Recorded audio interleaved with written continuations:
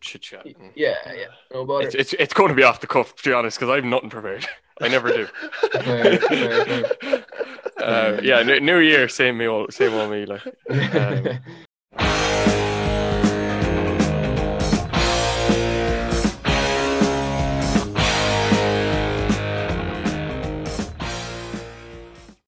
Anyway, welcome everybody to episode H of the Less You Don't Know podcast. As always, I'm joined by Adam Hannafy and this week's guest, Dr. Colm Tuohy. Welcome, Colm. Thanks very much. He's not one of those doctors of philosophy or one of them. He's a medical doctor. A proper doctor. A real doctor. Not to be qualified for a few years yet, but hopefully you'll be qualified before you're 30. Yeah. Anyway, it's 2021. We're back with a bang. We're going to stick to bi-weekly. Isn't that right, Hannah? Bi-weekly, bi-monthly. Any New Year's resolutions, lads? I suppose. Well, I have a few simple ones myself. Nothing too outrageous now or anything. I suppose over the Christmas, I kind of realised that I don't really read much at all. So I'd probably like to take up reading a bit more. Just suppose picking up one or two books a month maybe and getting through them, because I'd say you could probably count on one hand the amount of books I've read in like the last 2 years. So probably something I'd like to work on a bit more. Adam, any resolutions for yourself? No, I was just thinking that fits in well with your resolution of the Ladybird books that you were going to read for the new year. Resolutions, not really, to be honest. I suppose just anything's better than 2020, so just onwards and upwards. Really. Onwards and upwards, yeah. I have a few big ones myself. I want to drink 2 litres of water every day. Seems fairly achievable. I want to make my bed every morning and 50 push-ups every morning. Then I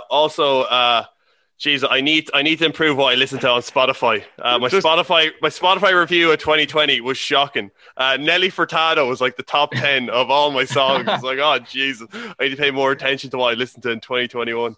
I want my 2021 top songs of the year to be somewhat decent. Yeah, fair. I just going back to your first resolutions. Like it's sad that making your bed, push-ups is probably the most likely one to do. You're gonna stop drinking 2 liters and you're gonna stop making your bed. Simple things for I know you have to aim. Isn't it 3 weeks to make a habit? So I'm going to make extra effort to try to do it for the first 3 weeks, and then hopefully we'll have it. But why would you drink your 2 liters of water every day? I was good enough at it in college. Not great. Sort of picked it up when I started working from home, just purely out of leaving the desk to go get something. But at the moment, no. Christmas shake. I'd be kind of the same, I suppose. I was good enough for it in college. I suppose it's a bit easier, just you'd be walking around with a water bottle kind of thing and can sip away it in lectures, but I wouldn't probably do it as much at home now. I've got a few beers beside me here, so I'd say that's what I'm drinking here for the evening. Adequate hydration. Only job for lockdown. Anyway, we'll move on. Do you want to kick us off with your good, bad and ugly, Hanno? Yeah, go on. Look, I as you say, I'm coming into 2021. Old habits die hard. I'm not prepared, so I prepared a small bit in that I did 3 goods, because 2020 was bad enough. There's a lot of bad and ugly out there at the moment, between coronavirus, politics, all of that schmozzle, even our jobs that we can't talk about. So I've gone with 3 goods. And our first good is going back to what Ronan's on about, Spotify Wrapped and music. And I just want to put it out there. I want to say thanks to every single one of you who had our podcast. Even though you only listened to about 5 minutes of it, it was up there in your top podcasts. And I'm sorry that you actually listened to it, because it wasn't in mine. One of my friends, TK, he sent me a photo. We were his top listened podcast of the year, and I was like, oh, top job. And then he sent me the photo. It was like minutes listened to 10. Nice. Yeah, well, that kind of always, a lot of people. It's always like the top recommendation on my Spotify podcast now. Just given that's probably the only one I listen to now. But. We appreciate it. But just overall listener feedback. A lot of people over Christmas were sending in suggestions and just overall feedback saying it's we're getting a little bit too big, Hanno. Like, we kind of have like 20 people who we'd be expecting to listen to, but we have like another 80. 20. We have about 10 people we'd expect to listen to, but there's another 90 out there who I don't know who or what they are, but it's kind of spooking me. Who's listening? Who's listening to this? We built this podcast for Wheelo. Yeah, just for Wheelo to listen to, and now it's gone big. But that's kind of my first good, is just thanks for actually listening. Second good, it's government related, but not really. It's the proposal for an extra bank holiday. in 2021 as a goodwill gesture. What Where month? would that be? Yes, they haven't put it in. So this is like the big debate that's on at the moment. We've 9 bank holidays in the year, which is like, I think the average is about 13 across Europe. We've 9. I think the free months are January. Well, January 1st is a bank holiday, of course. But after that, the rest of January, the rest of February is free. We have the March bank holiday after Paddy's, Easter bank holiday, May bank holiday, June bank holiday. I think July and August. July is free. I think there's a bank holiday in August then. July 13th. Celebrate my birthday. There we go. Okay, let's stick it in there. But either way, and then Christmas Pencil it Day in for that date. and Seasons Day. But I thought it was something good coming out at the end of the year is that they were going to propose an extra bank holiday. Yeah, And good for you working men doing the 9 to 5 graft. yeah, that's where I put in the asterisks. If you're working for an American company, you don't get Irish bank holidays. So, but we're not going there, right? We're not going there. Hanno had the Thursday Thanksgiving off. Yeah, so I look forward to a Thursday in November every year. One of like the 4 bank holidays America take. I know Europe, they have 13, but they kind of go, if it falls on a Saturday or Sunday, tough shit. Like where we kind of carry ours over to the following Monday. Yeah. So that's why we've less. They've kind of 13, but if they all fall on Saturdays, tough shit, no bank holidays this year. But like they could have random days off. Hot take, I say South Korea have no bank holidays. I remember reading something on BBC News that South Koreans work like 16 hours a day. So I'm going to put it out there. South Korea has no bank holidays, but moving on. So if anyone wants to let us know. But yeah, to our South Korean listeners. Yeah, we don't have any. Yeah, so my third good I went with then was just the whole reflection on the year 2020 and just kind of appreciating the finer things, the small things in life. And just looking back at it and people are kind of going, oh, thank fuck that year's over. But I learned a bit of skateboarding, did a bit of surfing, all that stuff that was actually like probably one of my better years in comparison to like 2019, 2018, where you're just kind of stuck in the same usual rut of kind of college, summer, work. Hungover all day Friday, hungover all day Saturday. Yeah, maybe for you, all right. Like, live for the weekend. But yeah, that's kind of, they were my 3 goods to replace a good, bad, ugly. I suppose I'll take over there. My good, I suppose, good to see the back of 2020, like you said. So it's nice to be home for Christmas in that sense. My sister was home from Australia there, so it's the first time she was home in 3 years. So it was actually nice, I suppose, to have a bit of a family Christmas. Nice, wholesome goodness there. But I was actually... Hope Santa was good. Oh, it was brilliant, as always. But I was telling Ronan, so there a few months ago, I decided to join. I got an Amazon Prime free subscription for like 6 months. So I was there anyway, happy out. Then completely forgot to cancel the subscription, obviously, after the 6 months. So I was like, oh, I better actually go and use Amazon Prime a bit. So went into Prime Video and started watching The Boys. Not sure if either of you seen it. No, I haven't. Never heard of it. Yeah, it's actually. So it's about kind of these superheroes basically, and they kind of embrace their celebrity status, I suppose, and it's kind of the attempts of these group of lads to take down the celebrities basically that they've kind of wronged them. But I wouldn't be a big superhero man at all. I haven't seen any of the Marvel films or anything like that, but I actually thought that it was quite good, and it's kind of. I've been isolating in the room for the last few days, and it's kind of improved my isolation experience by watching it. So I've fairly binged on the 2 seasons of it now. Yeah, I wouldn't be a big superhero man either. I remember a year or 2 ago when the big Marvel movie came out, and we all had it booked in for Saturday morning, and I was out the Friday night, went to the Marvel movie, started snoring so loud. Kids around me going mental. A few of the Action lads as well were like, would be like big Marvel fans be there like poking me. Yeah. And then one of the lads, he's like a right rat bastard. I woke up and he had his hand in my popcorn, seeing my popcorn. He's there drinking my drink. I was like, anyway, shout out to TK, you're a rat. But... Yeah, give us a name. We need a name for that. Thomas TK. Joe, named and shamed. But I woke up and I was like, what is going on? Because Lone hadn't seen any of the previous ones, but I hadn't watched half the movie then as well. Fairly vicious hangover. Film as well. It's definitely over 2 hours, I suppose. Yeah. But yeah, it wouldn't be except for the only big. I loved the Batman movies, and the first Iron Man I thought was unbelievable. But I've only I have ever actually- seen the 3 Batmans. That's what I watched them this summer. That was it. The have you not seen Batman- Arman? No. Well, I think maybe on RTE I've probably watched a bit of it with come on there, some 9:35 film. But The big No. movie. I actually think the whole I Dark wish. Knight kind of trilogy is fairly good. Like, Yeah. it would kind of encourage me to watch a few more, but haven't got around to it yet. yeah, plenty of time for another 4-week lockdown. Yeah, exactly. Minimum. Yeah, my bad's kind of not really too much of a bad one, but I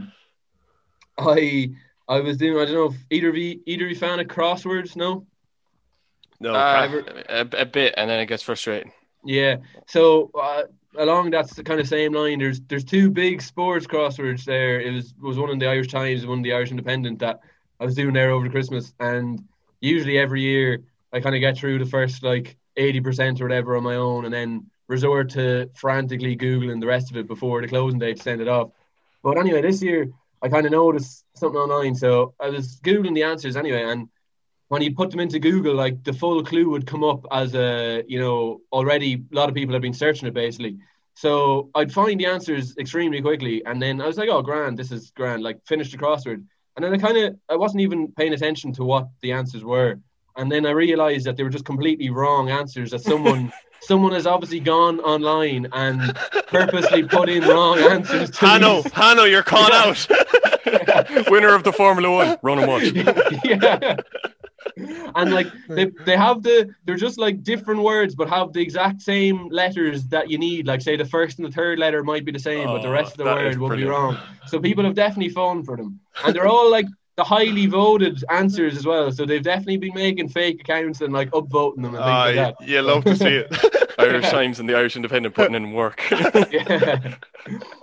And then Ugly, I know it's a bit of a bar. You don't like really talk about COVID on the podcast, but I thought when we were talking about health that I said my ugly would actually be around COVID. So I was on the Sky News strange news section there during the week, randomly, never seen in my life, but they were kind of talking. There was an article on long COVID. I'm not sure. Do you know what long COVID is? Is that where like you still have the symptoms, or you feel really weak for ages? Yeah, I saw basically. the two Newcastle players, Saint Maximin and Lascelles. That the two of them Really, are just that they're still gassed. That like they go for a run now and they're absolutely, or they even go for a walk and they're fucked afterwards. Yeah, geez, yeah. No, because I know I've kind of heard like a few snippets or anecdotes from a lad from home knows a girl whose like lungs are fairly fucked now after COVID, basically. But I didn't really know any kind of scientific evidence behind it or whatever. So I was actually reading, and it's like 1 in 20 have symptoms after 2 months after initial infection, and like 1 in 45 have symptoms like 3 months later. And like it seems to be kind of more psychological symptoms rather than physical symptoms. So you'd have like mental disturbances and like cognitive kind of dysfunction. But like me, when I have a hangover, I think I'm going to die. That is incoming. You in general living life. I need a 3-in-1 from Yummy. But surely that like, is it the taste and smell? That's surely the most common one that's like taking ages to come back. That's exactly what I was going to get onto. Yeah. So they found that it's called like parosmia. So anosmia is like the lack of smell. So parosmia is like a distortion of smell, basically. And they found in England anyway that one of the most common symptoms of long COVID in young people and healthcare workers is this distortion of smell. So for smells, so basically for strong smells such as like say coffee, rubbish, things like that, there's a few of them that they smell instead, basically. So it's like burnt toast, rotten eggs, rotten fish, things like that. So like, they kind of interviewed there one girl who was like a coffee addict, and like all she can smell now is just fish when kind of drinking coffee, like basically. That's a divine intervention right there. Someone's gone. You're not spending your money. It might be good for in the long run, but it's just seemed a bit grim, to be honest. That like I know the cases are going up and everything, but it probably is just a thing that you don't really want to get COVID, I suppose. Yeah. If there is a risk of some long-term effects. Yeah, I had a bit of a COVID scare over Christmas. Went out for dinner and fairly wasn't too COVID concerned, and then like it kept on getting closer and closer to me. So it was like kind of like a bit away, someone I hadn't really chatted to, and then it was like the lad at the table over, the lad at the table, the lad I was hanging around with. It kept like, getting closer, and every second day it was like more bad news. I was like, oh my God. And then I went to get a test, and then the nurse said, like, unless you have symptoms, don't come in.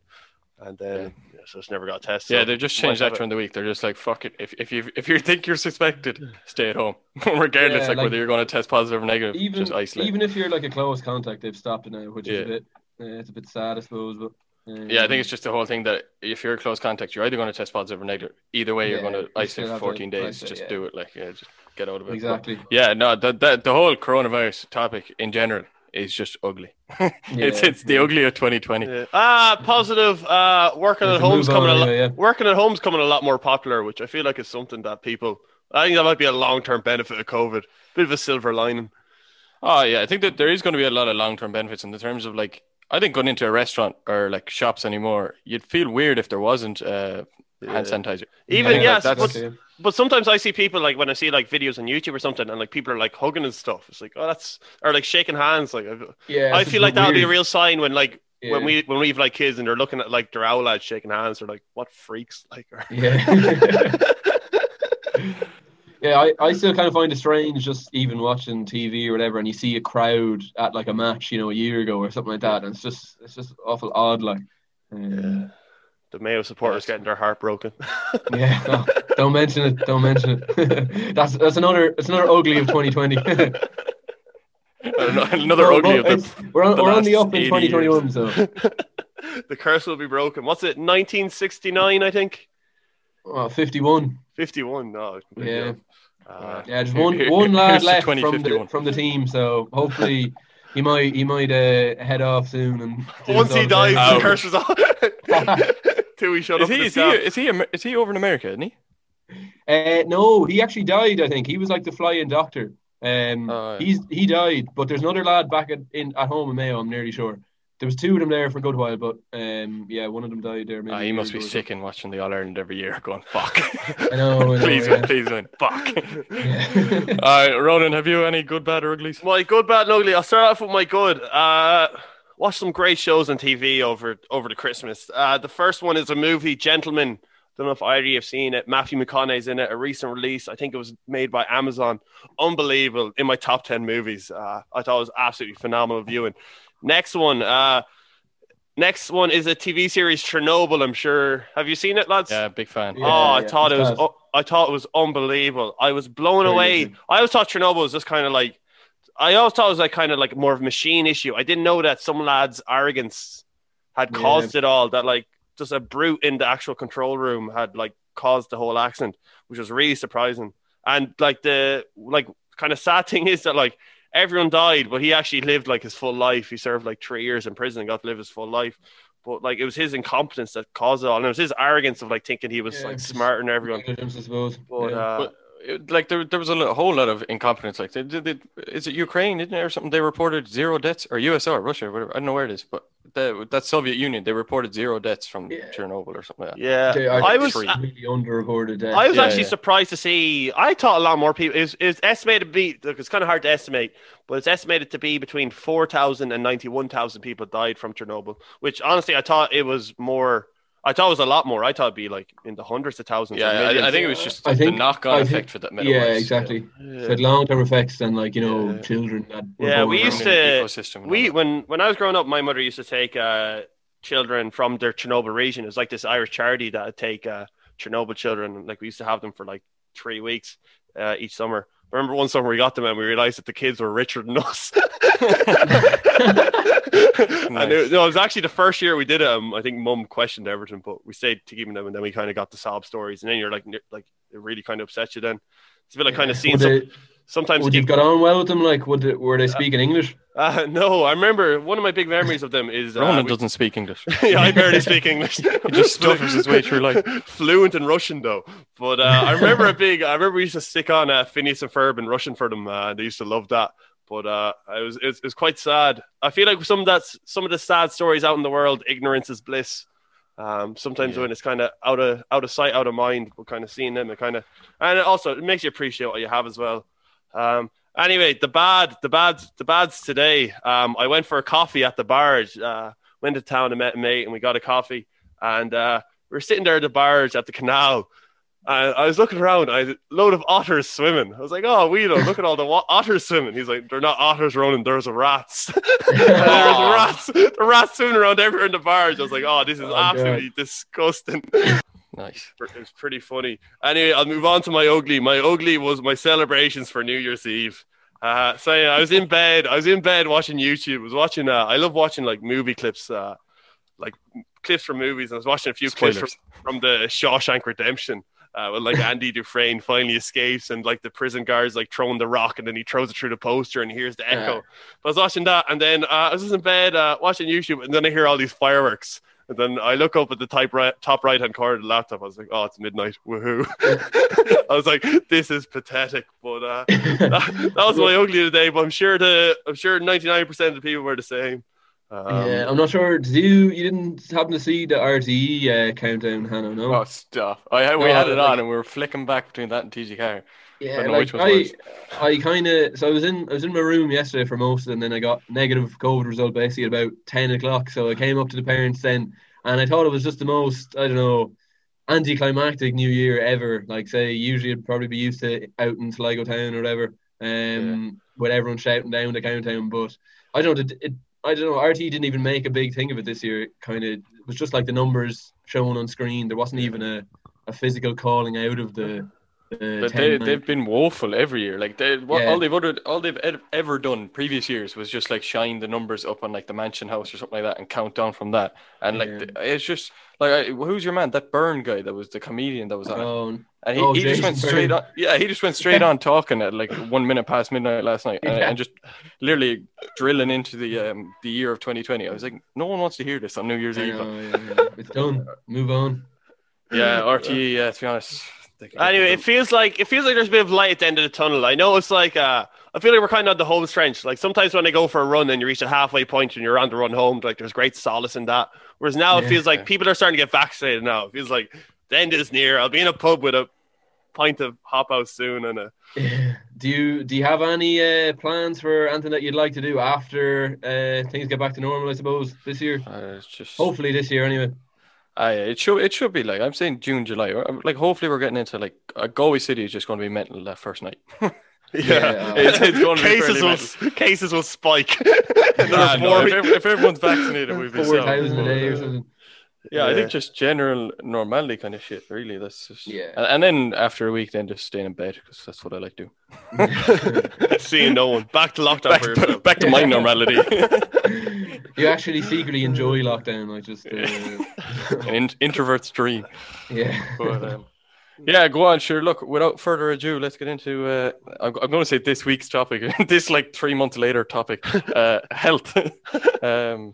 Yeah, look, Colm, I don't know you well, really, to be honest, but I wanted to start with, because I know a lot of lads who are kind of going through college and stuff like that. Yeah. How did you get into medicine? Was it a thing of, I got the points, let's give it a go, or is it like, I have a passion for medicine? I suppose it was a bit of a kind of backwards route, really.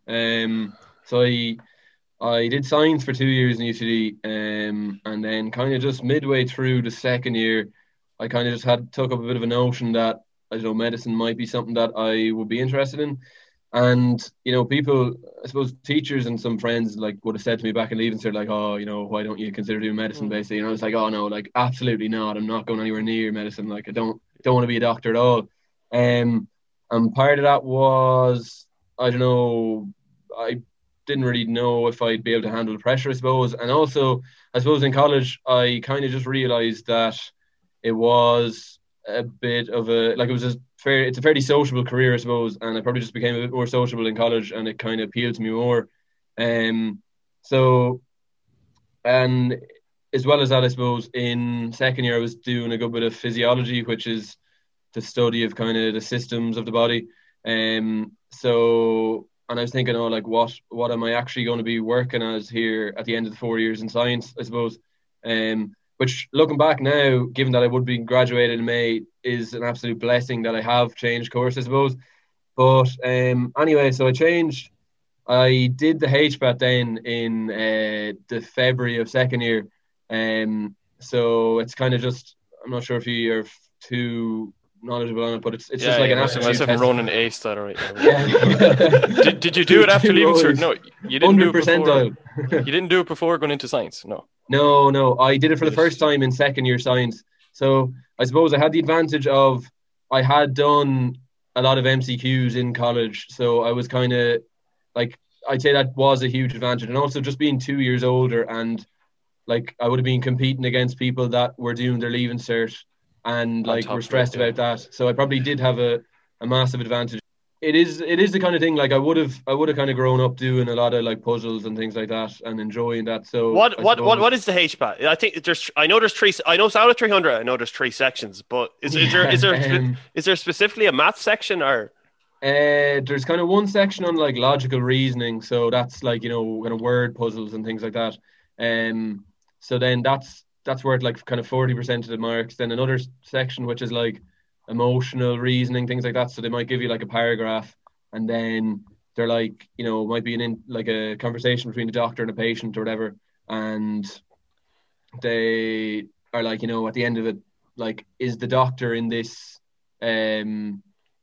excerpt, is he angry, aggressive, disappointed, or like disheartened or whatever? Angry and aggressive sound quite similar. Yeah, exactly. Like they might be extremely similar That's words, the point but of the like you just have to kind of deduce from the whole paragraph or whatever what the kind of exact emotion is. So girls seem to do a lot better than boys at that. Like I didn't actually do that well in that section at all. I don't even know what emotion I'm feeling half the time. Like, trying to judge off someone else.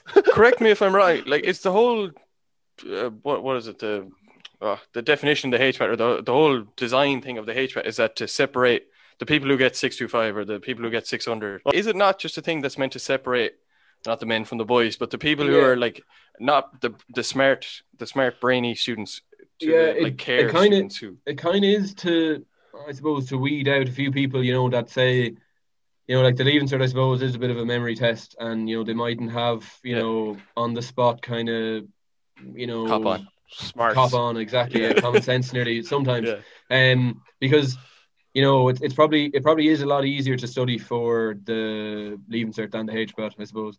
But in saying that, you know, there's people that I see now in college that mightn't have done amazingly in the HPAT, but like, I'm like, these people actually know exactly what's going on, kind of thing. So there is obviously. Would you? Here's a quick take. Would you take that, like the whole social side of being a doctor, Hugh? Because I know sometimes I look at lads who like didn't get primary teaching or something, and I'm like, oh my god, they'd be a great teacher, and it's a bit shit that they didn't get the points to be a teacher. Would there be things like that with being a doctor? That there's some lads who you're just looking at them and like they're looking down at your shoes when you're talking to them. You're like, how are you going to be able to like deal with patients in the future? Yeah. Exactly. So that's what kind of a part of the HPAT is supposed to kind of weed out, as in like there is an emotional section kind of for that reason, and that they do try, and I suppose it is in that sense trying to choose people that are kind of socially not socially inept, I suppose. But yeah, there is obviously a few people that bit ironic coming from yourself. What you say about me? But, there is a few people that kind of just, you know, slip through the cracks, I suppose. So like there might be a few people I'm like, oh god, like what are they at? But then, you know, there are a few people, and I'm like, these people, you know, they mightn't be pulling out like the best results or whatever, but like they'll make unbelievable doctors. Like some of the girls are they're actually lovely people, like, to be fair. So like, you know, they actually will be so I was thinking of the father type quote of all those girls have lovely bottoms. Very lovely girls. Patient orientated, I suppose. And you know, like will definitely be very, like, have very good bedside manner and things like that, which isn't like a part of the course really at all up until the last 2 years when we go on placement. So like say there last year, we went out to the National Rehabilitation Hospital in Dunleary, and we kind of interviewed a patient basically, and, you know, you'd be asking questions like taking history and things like that. And I suppose it is like a completely different skill. Like you do have to kind of be able to relate to the patient, and general kind of just manner and like kindness, generosity do kind of play a huge factor, which I suppose like isn't really taken into account in exams up until that point. Would you say the dropout rate is high in medicine? Like because of that, do you reckon there's people that get to second or third year and kind of see this one-on-one, or like when they go out in placement or observing, that kind of go, shit. I'm not fully sure now on the dropout rate, but like there's been very few people that have dropped out of our year. I think the dropout rate in the real kind of high points courses are always very low because just committed. Just kind of different, like kind of like I'd say like nerdy bunch. In saying that, you were asking me, is it something that I wanted for a long time? Which the answer is no. But there are people in my year that this has been kind of what they've been looking at to do for the 6 years of secondary school, and a lot of them do come from backgrounds that their parents are doctors, and whether it be like pressure put by their parents or maybe just pressure that the student takes upon themselves, they just kind of do end up falling into the kind of world. It's definitely like the most prestigious or like the most well respected. Like, don't know, you hear someone's like, don't know, like a chartered accountant, you're like, meh. But when you hear someone's a doctor, it's like, wowza. It's like, because even remember, one time we were I was on holidays, and I remember someone was like having a fit in the restaurant.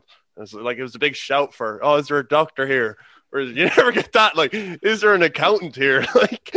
I know. What was that? Some lad who was after completing his like PhD in computer science or something like that, and he was on the airplane, and some lad's like, "Is there a doctor on board?" And the father just gives his son a nudge. He's like, "Yeah, go on, download that to PDF there. Go on, save his life. Go on, you doctor." There was actually a big scandal. Sorry to interrupt you, Tuohy, but there was a big scandal about Joe Biden's wife that she was calling herself Dr. whatever Jane Biden, but she was like a doctor of education. I don't know if it was Trump or some Republican anyway tore into her. It's like, how dare you call yourself a doctor? It's false representation.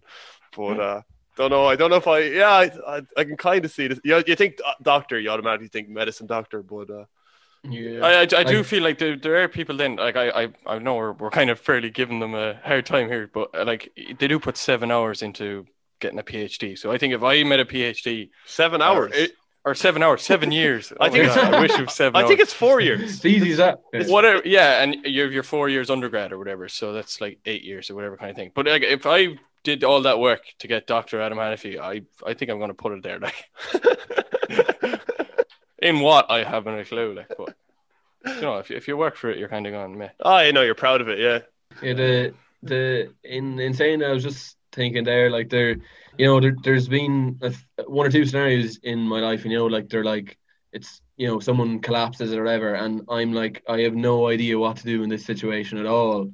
Like say we might learn a little bit about CPR or whatever, but like say for example there about a year ago, Ronan got a message from Ronan, and he was like, "Oh, Tuohy, do you know how to take out stitches?" And I was like, "Oh, like, no, not a chance. Like, we've literally done no practical skills at all." And I was like, "Oh, here." So then Ronan, just being too lazy, I suppose, to go to the hospital literally for about a half an hour or whatever procedure to get them out. Instead rings, who is it? Another actuary? It was Philip Hunt. It was our mate who's a vet. And he's a vet. I was like, "Are you any going to take those stitches?" He's like, "Yeah, it's easy." I was like, "Will you take out my stitches now?" He's like, no, I have lectures on at the moment." We had a 1 hour break in between lectures, like 2 in the day. I was like, I just want these stitches out. They're annoying me now. But then one of our friends, his parents are vets. I was like, "Mark, your old lad's a vet. Do you know how to take out stitches?" Mark was like, "Yeah, I've seen him do it. I'll do it for you." So I went back to some lad's apartment and we took out our stitches. We took out my stitches in the hour between, like a lunch hour in between lectures. And so my current opinion of doctors versus vets, if I'm sick, I think I'd go for a vet first. But that's fair enough. I'll take that. But here's another hot take. From what I've heard about like being in medicine at the moment, like they're just testing you to see what you can. Like, would I be correct in saying that you learn about loads of obscure diseases that's like 1 in 10,000 people get, but it's just to purely test you on like your capacity to learn? Yeah, like literally, we'd be kind of learning about, like there'd be a mention of disease and just be like disease upon disease. Like, say this semester now, it was all like kind of pathology really, which is the study of disease. Like, so we would have done like respiratory diseases, kind of cardiac diseases, renal diseases, etc., etc. But yeah, literally, like there'd be things, and it's like 0.001% of the population might suffer from it, like, or like extremely rare tumors that young children would get. But it is just insanely like information dense, really. Like as opposed to other courses, like say, well, the first 4 years of medicine in UCD anyway, it does seem to be like, we've very little continuous assessment, and it's all like 100% final exams. So like you can kind of coast through the semester without doing very little really, and then it's a bit of a cram for the exams. Which I suppose the exams are fairly hard, but like people kind of go on about medicine being the hardest course or whatever. But like, say I would have seen Ronan doing actuary, and say other friends doing like Ec and Phi and other maths courses, and like they would be a lot busier than me, doing assignments and probably studying during the semester. Don't say me. Not Ronan though. Maybe not you there, but the other actuary. The boys who did the work for Ronan, they were twice as busy. Yeah, the lads I plagiarised from, allegedly. Still only allegedly. I still got my exemptions. That's all that matters. Something I was talking with a doctor that I think is like kind of crap is that like you can't really have off days. Like I know some days is like I don't know, working like you can kind of have off days, whereas I feel like you have to be 100% every day being a doctor, as like it's so like it actually is life or death. Whereas like I know, so that's kind of a reason that people are like, oh, would you ever become a surgeon? And I'm like, like I actually don't think I'd be able to handle the pressure. The smell of beers off. You can still smell Flannery's off you, and they're like, you're there going into surgery. Surely not. Yeah, like it's just it is obviously a lot of pressure, but I suppose I was thinking there, I'm like, how will I ever know enough like to be actually capable in that setting, like in a hospital, that say like I'll be actually responsible for these people's lives. But like you do go through a fairly rigorous training program, I suppose. Like it is 6 years, and then after that you do an intern year where it's like a full year basically of like 4 3-month rotations. So you do like one in kind of general medicine, one in surgery, one, and then like the other 2 you kind of choose what you might want to kind of go down the road in the end. So whether it be like pediatrics or like neurology. Would surgeons be the superstars of medicine? Like I suppose, yeah. Like they, like realistically, they'd probably be the big names, I suppose. But like in saying that, like you are, as you said, like you can't ever really turn off. You're probably like on call all the time, really. Like anyone could come in at any stage to require surgery, like, and you might be the only person that can perform that surgery. Like, so I suppose you are tied down in that sense. Like you couldn't really just head off to, I don't know, like your parents' house for the weekend or whatever down the country. Like you would probably have to be, around the area quite a lot. So in that sense, yeah, it's probably just a bit too stressful. And sorry, Tuohy, do you think like to become a surgeon, like there's a certain amount of having the bottle to do it? Like it's like having like ball, like Johnny Sexton's drop goal against France. Yeah, just big balls. That's exactly what I think of when I think of a surgeon. I suppose there is a lot of that quick thinking, isn't it? Or like on your feet thinking. Like you would have to be fairly kind of. I feel like it's one thing as well. Like I feel like I'd be extremely emotionally attached to people, like say my patients, like or whatever. Whereas I feel like you do have to be very emotionally detached in the fact that if this surgery goes wrong and the person dies in front of you, that you actually can't bring it home with you, that you just have to accept it and move on, kind of thing. So like they kind of do joke about the people that are, I suppose, a bit autistic or socially a bit awkward, like that. A lot of them do become surgeons because they are able to detach themselves from the kind of emotion behind someone passing away in front of them. The Good Doctor, highly recommend. Great TV series about surgeon, and the surgeon's autistic and he's unbelievable. Oh wow. What else? Anything else to go on about? Sure, do you have just in terms of that, actually, just I suppose one of the kind of things that a lot of people bring up, say back at home or whatever, when I told people that I had moved to medicine or whatever, they're kind of interested in the whole anatomy labs and working with cadavers. Yeah. My opinion of it is like the first time you do it, you're like there getting sick in the corner. But I feel like something you would get very used to. I know myself, I got very sick like just before my leaving cert, and I remember before going in there, I used to have a phobia of needles. Whereas now, like, you stab me with ants and I'd be grand. Like, well, yeah. I don't take that like too literally there now.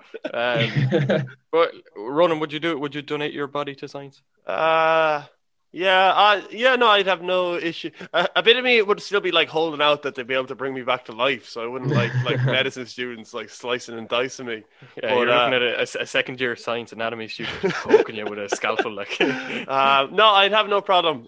Definitely, it's probably something to sign up for. Is like get the organ donors card. I was actually just going to ask you. Just because I actually. It's kind of advised or encouraged, I suppose, to be an organ donor, because like they're literally no use to your organs after you die, so they may as well be helping someone else. Are they on about changing it? Because I know at the moment it's an opt-in. If it was opt-out, I think it works way better. Like. Yeah. I'm not sure if it's in yet, but they are definitely on about bringing that in. All right, the whole opt-out, because like. I don't think there's probably a lot of people that probably are fairly indifferent about it, and if it was opt out, that they wouldn't have opted out. They wouldn't opt out. Yeah. It's like, as you say, leave it for the people then who want to opt out. Let them have that choice. Like, I'm banking on getting brought back to life. 2031. Wow. Yeah. No.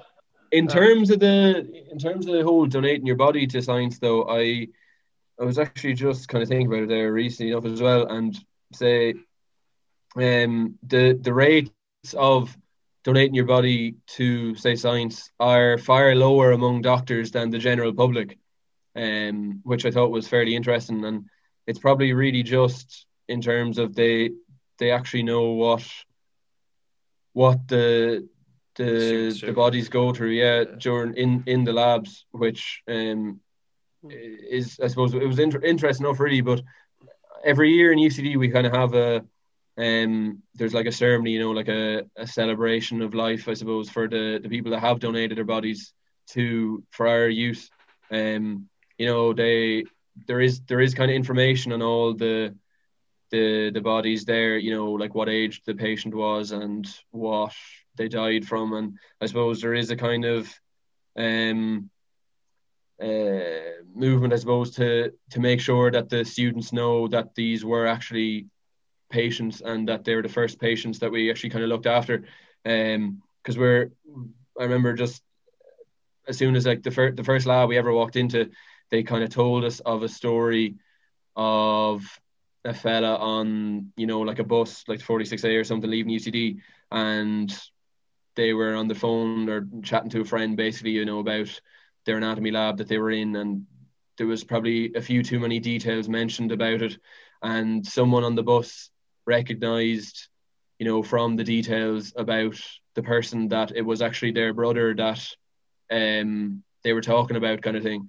And they brought it back to UCD, and obviously the students were fairly badly punished for that, because there is a kind of element to, we don't want to disclose any information about the patients, because they are somewhat heroes at the end of the day that have donated their bodies for that element. But it actually just reminded me of that in saying that back in the, I'm not sure if have you ever heard of Birking? No, I haven't. No, so back in the 1800s, they used to, I think it was two Irish lads, I think, like William Burke and William Hare maybe as well, and they moved over to Scotland, and they so back, I think Edinburgh like used to be a bit of a scene for kind of learn about anatomy, basically, and public dissections. So they used to do these public dissections and like try to teach the public really about the anatomy, I suppose. And these two lads anyway decided that they used to use the bodies of like criminals, basically, that had been executed for the dissections, but they kind of decided that there wasn't enough bodies being used, not enough bodies for use that had died, say. So they started grave digging basically, and taking bodies from graves for use for dissection. So that became known as burking basically. But anyway, one of the lads, I think it was your man Hare, he ratted out the Burke fella. And in a nice kind of end to the story, I suppose, to go full circle, your man Burke was executed, and his own body was used for public dissection at the end of the day. So, I'm sure that doesn't happen nowadays. Yeah, no, it's very legal, I'd say. So. Were you?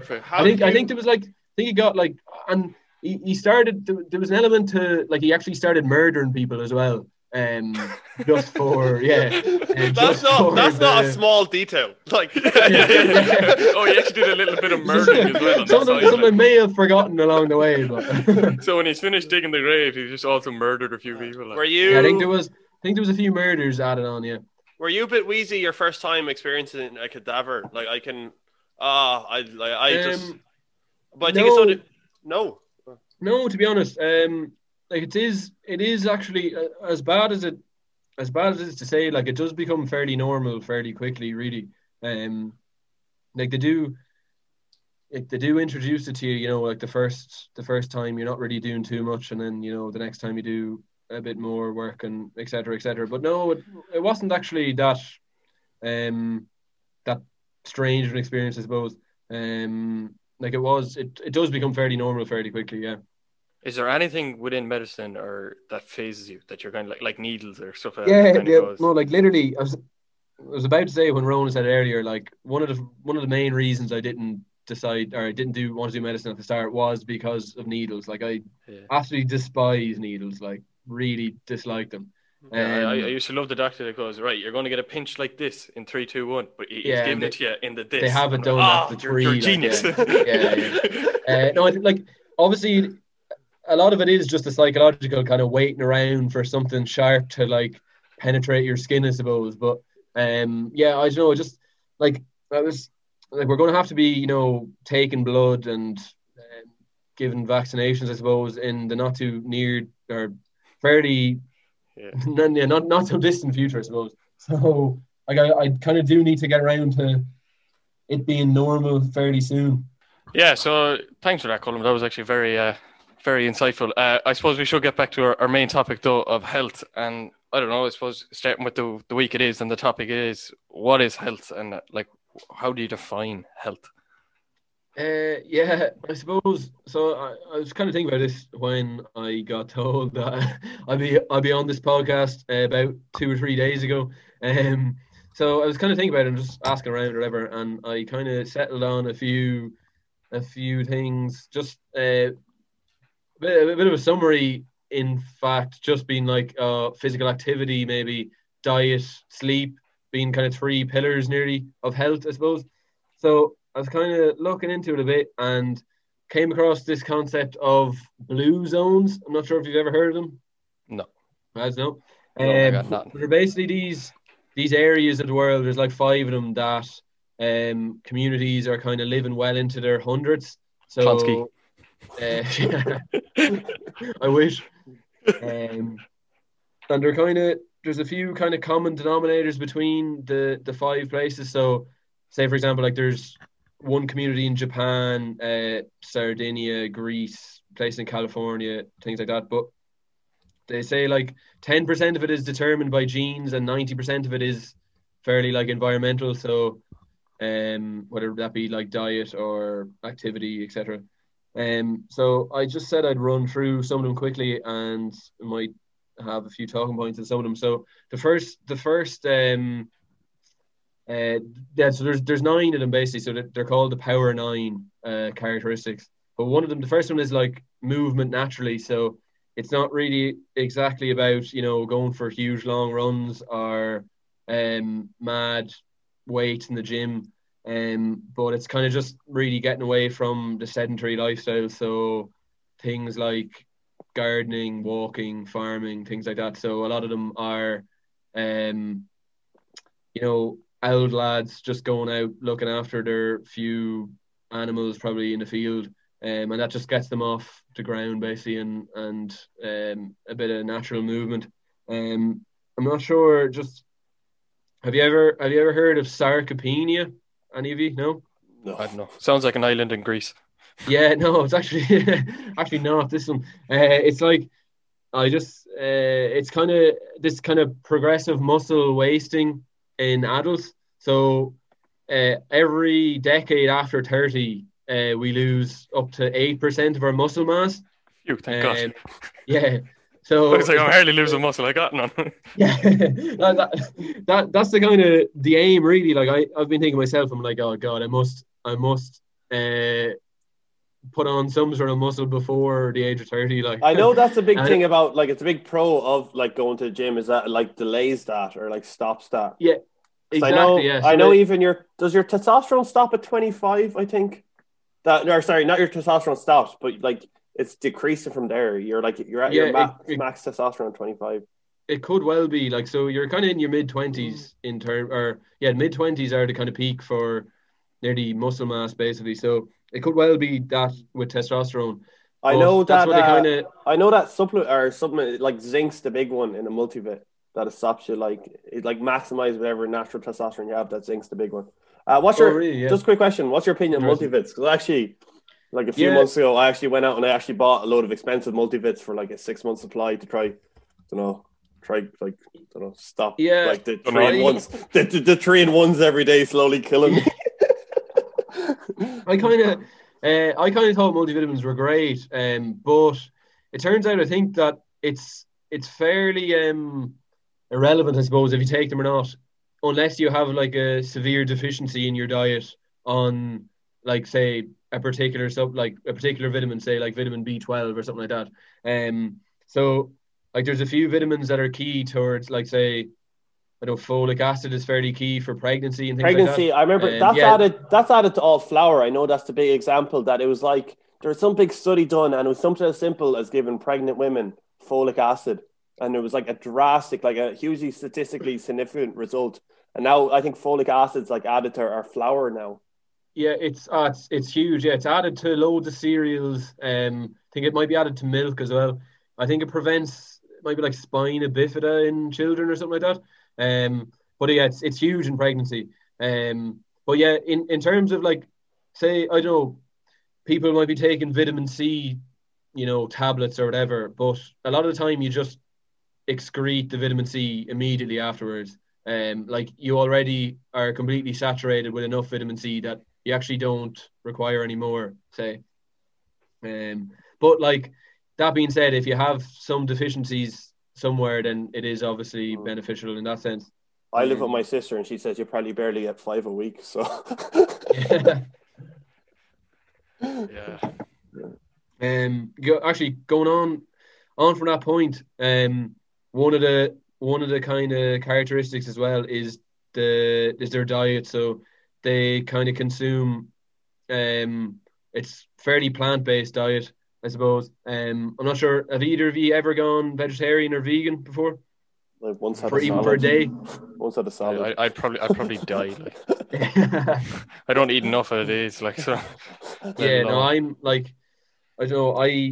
I'd be a fairly heavy meat eater as well, I suppose. But from just living with a few lads that are vegan and vegetarian, I can definitely agree that there probably are some health benefits to it. I don't know. Have you ever seen that show on Netflix, like The Game Changers? Or I've heard about it, actually. I think I have. Yeah. It's kind of interesting enough, but it's just probably advocating the health benefits of a plant-based diet, really. But it's kind of, there is a kind of bit of propaganda element to the whole show as well. So there's obviously isn't it like top sports stars like Kevin Durant or stuff like that in there or something like that? Or there's a few sports stars in it basically, and they just show, like, they go on a vegan diet for like 6 months and how well they perform in tests afterwards, basically. That's a kind of lot of it. I kind of feel like I remember hearing about it. It was like it's a bit distorted, like, because you're on about these top athletes who are on the vegan, and there's like for every one of them, there's like at least 1,000 others who've made it to the top level that aren't on vegans. like huge meat diets, like high protein, like kind of thing. So, yeah. So that like I know there's a bit of that, but is there also a thing that if I was to go vegan in the morning or something, like I genuinely, I don't think it would be healthy for me, but like is there a thing that people are taking like so many supplements and multivits after on top of that because they're not getting their... That is one of the things with being vegan. Like, so say, I think it's kind of B vitamins in general you don't really have in, like, they kind of, B vitamins come from, say, meat and dairy products. So obviously if you're not consuming those, you have to take them as a supplement, basically. Is that healthy, to be taking them as a supplement? I'd probably say it is. Like, it's not unhealthy, say. Like, obviously I'd be kind of big for a fairly balanced diet, so in that just everything in moderation, I suppose. Something I remember seeing about this whole vegan diet is that, like, when, like, our ancestors, that, like, they all lived different lives. So, like, some of our ancestors were there picking berries and nuts, and some of our ancestors, like, but then some people's, like, ancestors were, like, absolute killers, hunting down, eating nothing but meat. So, like, it's kind of different for everyone in, like, what's their natural build-up used to. Yeah, exactly. And in the show, I think in the Game Changers, they do talk about, there is a kind of evolutionary point, all right, that, you know, they're like, oh, we've evolved from hunter-gatherers, so, you know, that should be the diet, you know, like nuts and seeds and berries and things like that should be our kind of core, or like a big part of our diet, say. But going on from that, I know Ronan from living with him for a while. He is a decent eater, I suppose, in terms of he likes to think he's a big eater, but actually in terms of finishing meals, he's fairly poor. But there's they kind of follow. Did he or did he not have 8 square bars for dinner yesterday?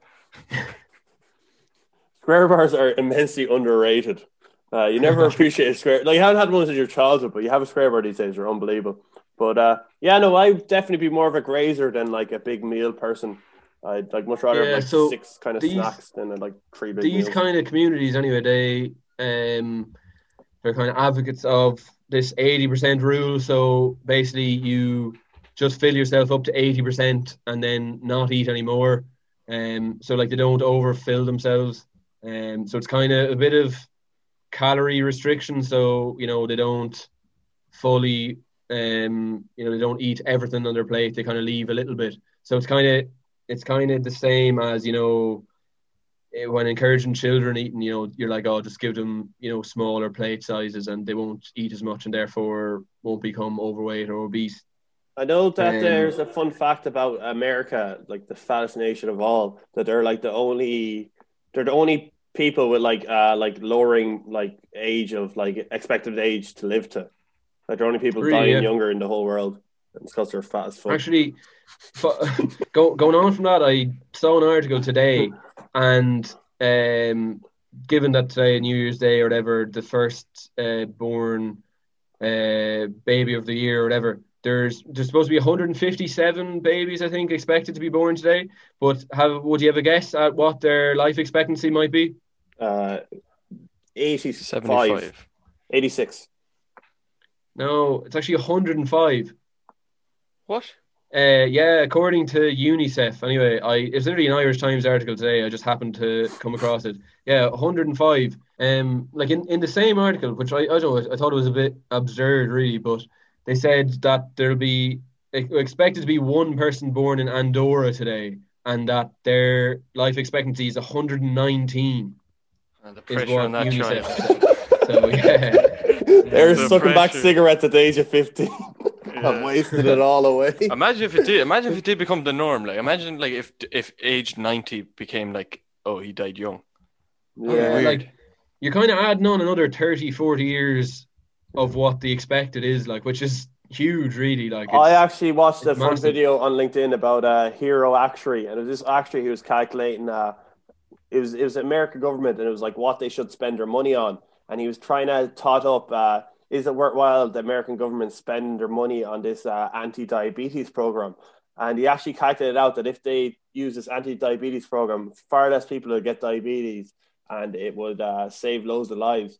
But then they ended up not spending the money in the program, because if they spent the money in the program, people would start living longer, and that means like health costs over the long run would increase a lot more. So I ended up not doing it, and then he argued. Health economics has to be the most corrupt thing nearly ever.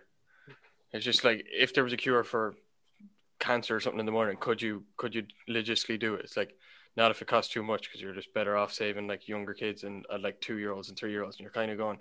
I'd say the decisions that are made based on like longevity costs is just crazy. Yeah, like they're kind of, it's a big thing now, I suppose. There's a few people that are trying to classify, aging as a disease. Basically, how can we stop aging and promote longevity?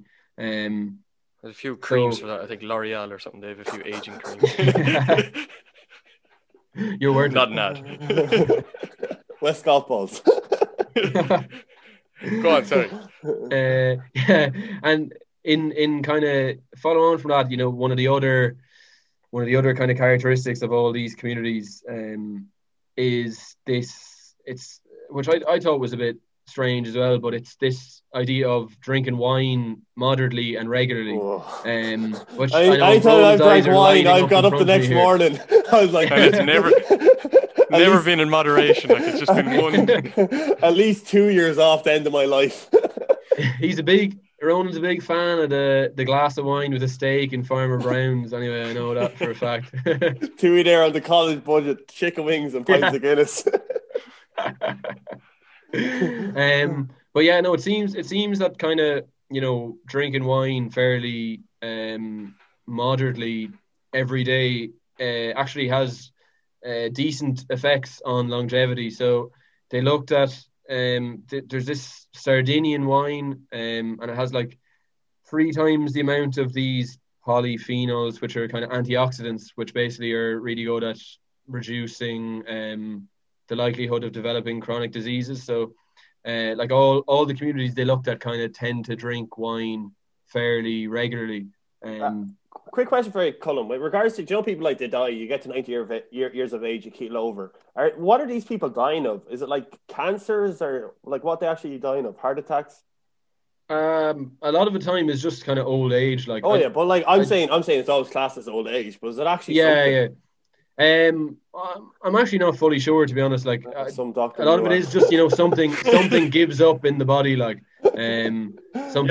A lot of it could be like a weaker immune system. So it could be something as simple as a cold that I know you'd be able to shake off. I know, do you know everyone dies of HIV? Like AIDS or HIV developing into AIDS. It's like you lose all your white blood cells, and then you end up dying of something like pneumonia. But like, what are these old people dying of? Just out of curiosity, I don't know. But I was just saying, you being 3/5 of the way to being a doctor, you might know, but you're fucking useless. Ouch. Yeah, I'm actually not fully sure, to be honest. Let's say old age, simple as. The whole immune system thing is definitely a big killer, I suppose. Just being extremely weak, and like say. I saw something there recently. It's like, after a fractured hip, like an old person, there's a huge likelihood they'll die in the next 12 to 18 months. Just because probably the body spends so much energy trying to repair the hip and kind of get back to full health. And then I wonder if there's a bit. I know in regards to actuarial mortality statistics, it's like when your partner dies, it's like called the heartbreak effect or something. That's definitely what it's called, but I studied it a lot in college. But it's like your chance of dying right after your partner dies like extremely increases, but it's probably just like losing the will to live, kind of, where I say there's a fair bit of that with regards to old people. It's like, can I be ours, kind of. Yeah, exactly. Perfect segue on to the next thing. It was that, so like some of the other characteristics of them communities is that they all belong to kind of either like a family, like a faith or a tribe kind of thing. So I think if you have a life partner, it increases your life expectancy by 3 years or something like that. And it's the whole thing. Hannah on the Tinder gold. If I just got 5 life partners, in that 15 years. Someone do the math here, all right? Tiger Woods 11 to 200. Oh, no wonder he's still playing good golf. It all makes sense. So yeah, the the kind of the world's longest people, I suppose. All these people in these communities, they're kind of very family orientated. So they have their grandparents around and their children around. So the grandparents are fairly, active in the family life. So there's something like it's called like the grandmother effect. So it's like basically when your grandparents are around and they're like closely integrated with the family, that it increases life expectancy of the grandparents and also the children growing up with them, say. So it adds a few years onto them.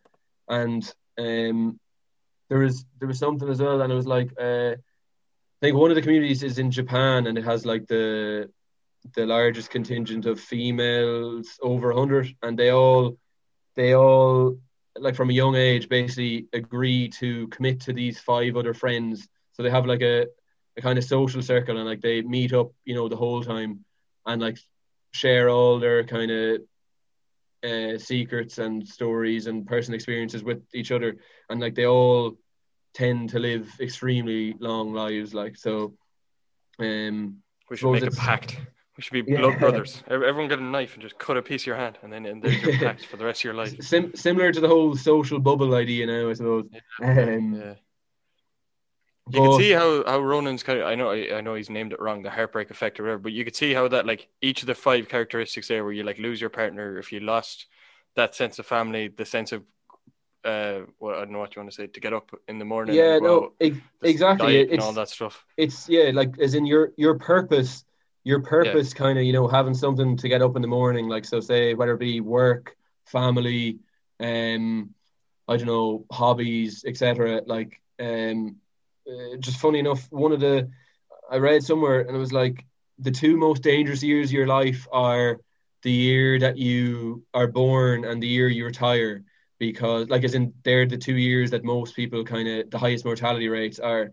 And the whole retirement thing is basically because you've lost your purpose in work, like you're getting up constantly and then you don't actually have that anymore. So you've essentially, you mightn't, like a lot of people mightn't have anything to live for, really. So it was in one of those communities actually in Japan as well, the same one, they actually don't have a word for retirement, and instead they have a word for like the reason that you get up in the morning kind of thing. So they happen, actually they like work a lot longer than the average age, 65 or 70 or whatever. So they just kind of work until they want to stop, basically, and also presuming that they still have a kind of purpose in life, that they might keep going, basically. So how many characteristics or pillars have we? Yeah, so that's how many more do we have to go through? Yeah, I want to hear them all, because I've been ticking them off. Bear the glass of wine a day. I think I'm going pretty okay. Where's your lover, Hannah? There's kind of one, I grouped the last 3 into one, but the last one is basically just it's a way to relieve stress. So they all kind of partake in various things. So some of them go for naps, some go for walks. Big fan of naps. Right, I got 3 out of 5. Yeah, one of them actually. The Sardinians as well, same boys with the wine, they all have like happy hour, so obviously that is a great way of relieving stress, half price drinks. But some of them as well use the sauna. Not sure, have you ever heard any health benefits to using the sauna? No? Sauna, it's great. It's great with a hangover, great after a night off. Steam rooms for your sinuses, saunas for your skin.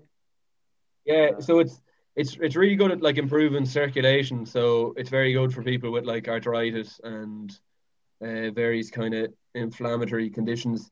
But it's as well as that, it's just very good at relieving stress and inflammation, and therefore long term just reducing the likelihood of disease and the likelihood you'll live longer. I know 2 lads in my course, Sean Conley and David Cunningham. They always hop into the sauna naked together. I love how we're putting out full names here on this podcast. I haven't seen any photos of that incident at all either. I have some. We're going to start up an Instagram page for the Less You Don't Know podcast. It's going to be the first one up. The Sean Conley, David Cunningham is Instagram of them naked in the sauna together. Anyway, moving on. Moving on, because like only like 10 of our listeners are getting that reference, and I don't know who or what the other 90 are, but stop listening to our podcast, please. Anyway, moving on. What other things you have? Concussion, you were saying. Yeah. So basically, just kind of something I'd be fairly interested in terms of just I'd be very interested in sport, and it just combines the two areas of sport and medicine, I suppose. You ever been concussed, Tano? The younger sister ever kicked the shit out of you? Or? Yeah, loads every night. No, never. Actually, no, I don't think I've ever been. Don't think I've ever been concussed. I have never been concussed. I think I've been concussed twice in my life. One time was during a training match for hurling, and I remember it was like a training match. I woke up in the middle of the match, and it was like I didn't know which way I was playing, didn't know who or what I was. And the other time was me and Tuohy out on the J1. Bunch of frat boys kicked the shit out of me. Slept in a bush that night. Still made in for work at 9 o'clock the next morning. Just an absolute workhorse of a man. But... Yeah, that's no concussion. That's just your normal night out run. I remember peering home from a night out in Canada and seeing this figure passed out on the street across from our apartment. And I was like, there's a few of us in the taxi coming home. And we were like, oh, geez, like what's that a loser at? Just fucking sleeping on the street, basically. And as we got closer, it became more apparent that it was indeed our friend Ronan Walsh there, just happy to spend the night asleep on the street in Vancouver. So, good times. But no, I always think of. Do you know Rob Gronkowski? Yeah. New England Patriots tight end. Anytime I hear concussion, I think of that poor lad. Like he has way too many concussions. Head is mush. Like a 5-year-old. Exactly. Yeah. Concussions. So I just kind of did a bit of reading basically on it, and I was just looking at various sports. So I know Ronan, you were saying that in hurling or whatever GA that you ended up with concussion, but I'm not sure. Have you seen recently the studies into soccer? And heading the ball. It's like the Ajax team or the Bayern Munich team. They're not allowing the kids practice headers. It's all with foam balls now. Yeah, exactly. So they've actually, in the FA in England, they've actually kind of removed all heading from underage training.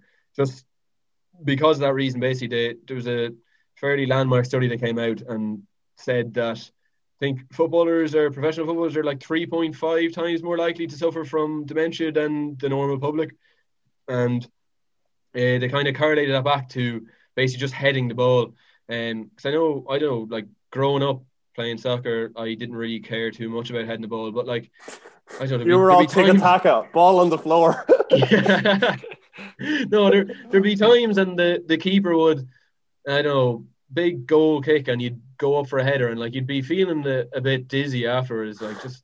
And like a cold winter's morning, the ball be half frozen. You'd never have knocked out on the pitch. Yeah, so I found out there that it was apparently 22% of all injuries in soccer are actually concussions, which I thought was fairly startlingly high, really. Yeah. I know it's a huge problem, the whole CTE. I don't have a clue what it stands for, but it's like post-traumatic. It's like post-concussion trauma. It more or less means that from the big blows, your brain is getting mushed against like your skull, and like it's not the same way it used to be. But like the whole thing, the Aaron Hernandez thing, he played with Rob Gronkowski, but he's a tight end for the Patriots. And he ended up killing someone. He was an absolute lunatic. But like documentary on Netflix. But he went on and he killed himself. But they were like dissecting his brain, and like his whole brain was mushed against his skull. It was just all concussed to mush. Like, yeah. So I was actually going to talk about that. The CT, it's like chronic traumatic encephalopathy is the name of it. I suppose you've seen the concussion film with Will Smith. I haven't. Have you? Have you not? No. No, there was uproar about it. It came out wasn't it, like the weekend before NFL season started or something like that? Yeah, in 2015. Yeah, like I literally hadn't heard the phrase or the whole term CT before watching that, and I kind of just spiked my interest in the whole topic, really. But yeah, basically it's kind of from repeated concussions or repeated head injuries. So it's really common in contact sports, so like boxing, UFC, kickboxing, NFL really is the main one. But so it's literally just complete. It's just huge amounts of severe brain damage. So it's like complete atrophy of the brain. So just cell wastage away. But going back to the Aaron Hernandez thing, all right.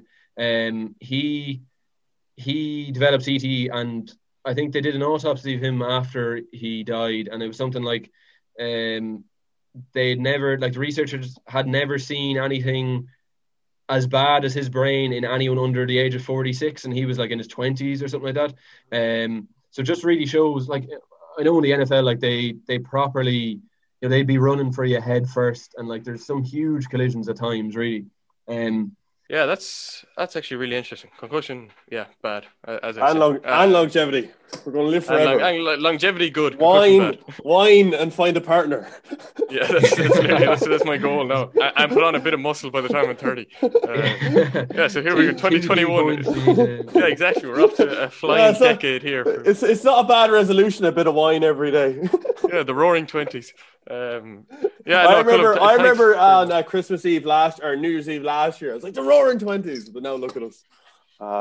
What a shit year. It only starts now. Like, I remember one day I was in UC, this would have been back in March, and I was like, oh, there's some kid in the health science business, in the health science building with concussion, or not with concussion, head fried, with coronavirus. I was like, oh yeah, I hope it's bad. I hope we get like 2 weeks off college or something. And then look at it now. Yeah, here we go. Another 6 months to go as well. Sorry. People have the podcast to keep them sane. An episode every second. Bit of an escape from it all, I suppose. Yeah, have some mind-numbing noise in your background. Yeah, look, Colm, thanks a million for coming on. You're an excellent guest, and I'm sure a lot of people will learn a lot, and the less they don't know, really, to be honest. No, thanks very much. It's a privilege to come on, and hopefully you go on from here and succeed with huge numbers. We already succeeded and we're hating it. We have too many. Exactly. We'll hopefully be back in the next 2-3 months. No promises. Hashtag the only way is up.